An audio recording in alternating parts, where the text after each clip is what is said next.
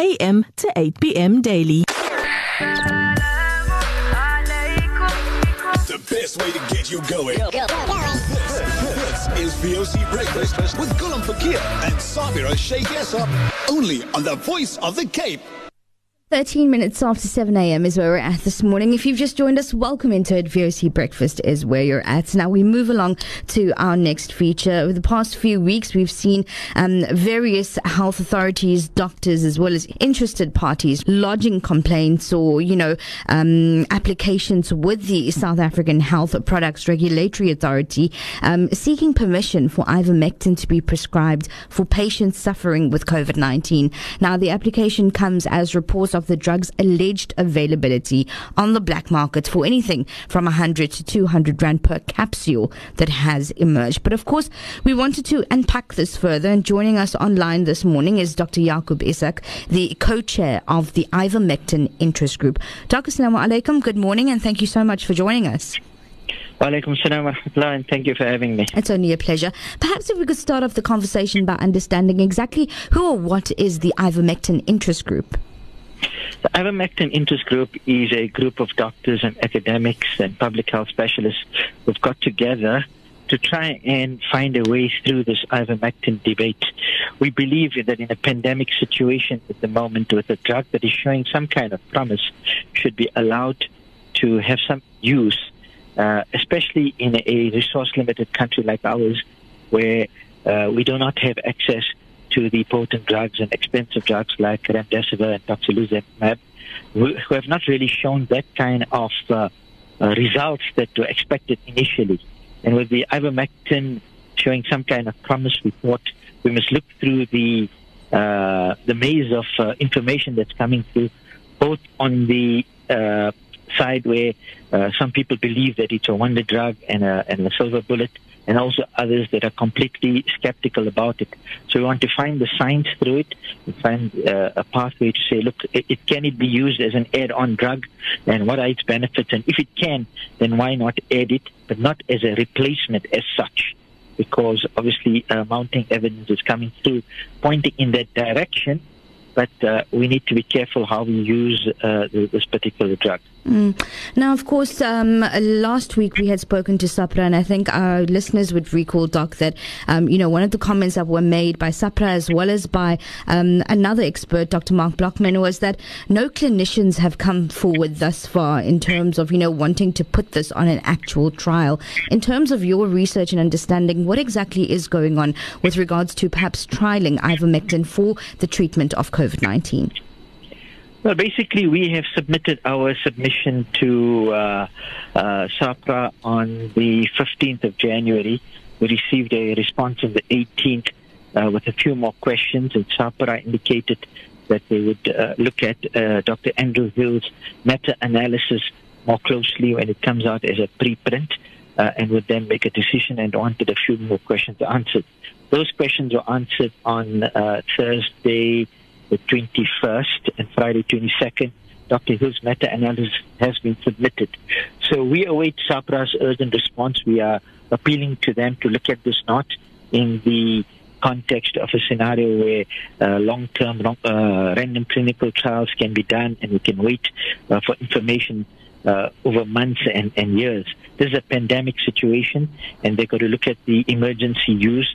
Evidence is pointing in the direction that there is definite benefit, and as new data comes through, that can be looked at. But right now, if it's done under the supervision of medical practitioners and circumvent the black market use of this, which is unsupervised, and again, economic manipulation and exploitation taking place. So we're looking at a very balanced approach, and we're hoping that SAPRA and the authorities can see it in that light. Now, just in terms of generally, we know that ivermectin, has been okay for use in the treatment of, parasites, etc. But just in terms of ivermectin itself, is it something that's known as a safe drug, perhaps, with regards to perhaps side effects, etc.? Look, it's been used for about 40 years for parasite infections and in humans. There's over 3 billion doses that have been given. So at the doses that are currently being recommended, the safety profile is well known. there haven't been many issues. I know there is a move in certain medical circles to state that very much or much higher doses will be required, and that the safety of those higher doses are unknown.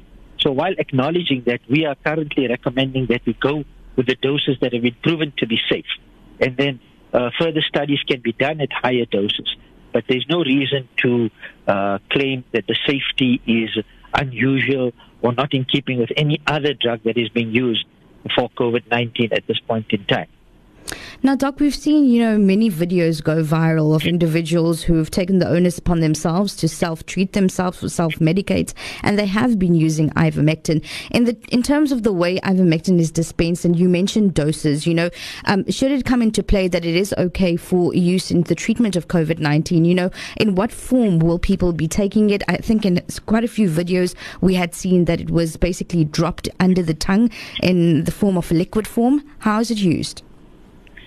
So this is the point. You see, the Frontline Clinical Care Alliance in the United States, headed by Dr. Paul Marek and Pierre Crowdy, have stated and have gone out and have a protocol, and they've presented that to the Senate, that it has to be done under supervision. There are recommended doses and guidelines and protocols, and those particular protocols and doses can only be followed if it is legalized, and then it's done under the supervision of medical practitioners. So the videos that are going around, people are desperate. You must understand, people are extremely desperate, so they're using whatever they can grab their hands onto. And we need to control this and do this in the proper way as we would do with any other medical intervention. Okay.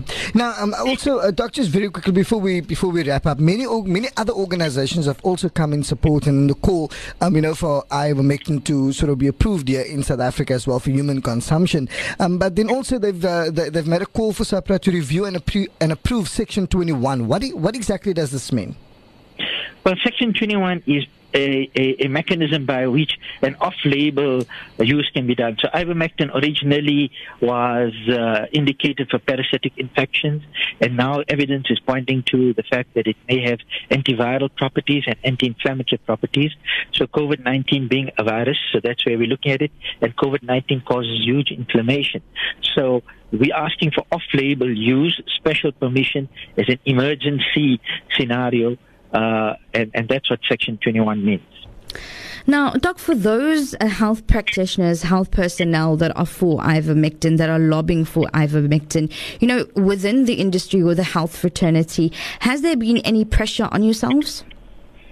No, the thing is, look, what we're saying is if it's allowed under the conditions that we have suggested, then that should kind of circumvent both sides of the equation. Those that are pushing for it to say, look, it's the only thing that's going to work. So we have to understand that that's not been proven. And on the other spectrum, and they're saying that it doesn't work at all, but there are many other drugs that are being used currently that were supposed to have worked but have not shown the benefit. So why can't this be given a chance? And perhaps just clarifying your stance on the use of ivermectin, that, it's not something as if to say you are opposing the vaccine? Not at all, because look, the vaccine is the ultimate intervention that will stop the pandemic in terms of creating herd immunity. So this is not a replacement to the vaccine at all, and it's more an add-on and really emergency use now while we're waiting for the vaccine to arrive in our country. And we also don't know what reach the vaccine is going to have and how long it will take to vaccinate at least 70% of the people in this country to get the herd immunity. So this is not a replacement, and it's not an anti-vaccine move at all, no. And then finally, would you care to comment, for those that have been using ivermectin in private, they've been self-medicating, what are your comments around this in terms of the responsibility, that those have, that perhaps, when you are afflicted with COVID-19, I would imagine, you would go through any lengths to sort of cure yourself. Your comments around that? Well, basically, at the moment, ivermectin is illegal in this country. SAHPRA doesn't allow it. So I cannot comment on its use at this point. Those that have had access to it, they'll have to obviously take responsibility in its use, both whether they're doing it in their private capacities or with assistance from whoever. But we're hoping that it becomes legalized as soon as possible so that we can then use it appropriately. Well, Dr. Yakub Essack, we thank you for your time and for sharing with us on the matter of ivermectin. We do appreciate your time this morning. That was the co-chair of the Ivermectin Interest Group, Dr. Yakub Essack, speaking to us this morning.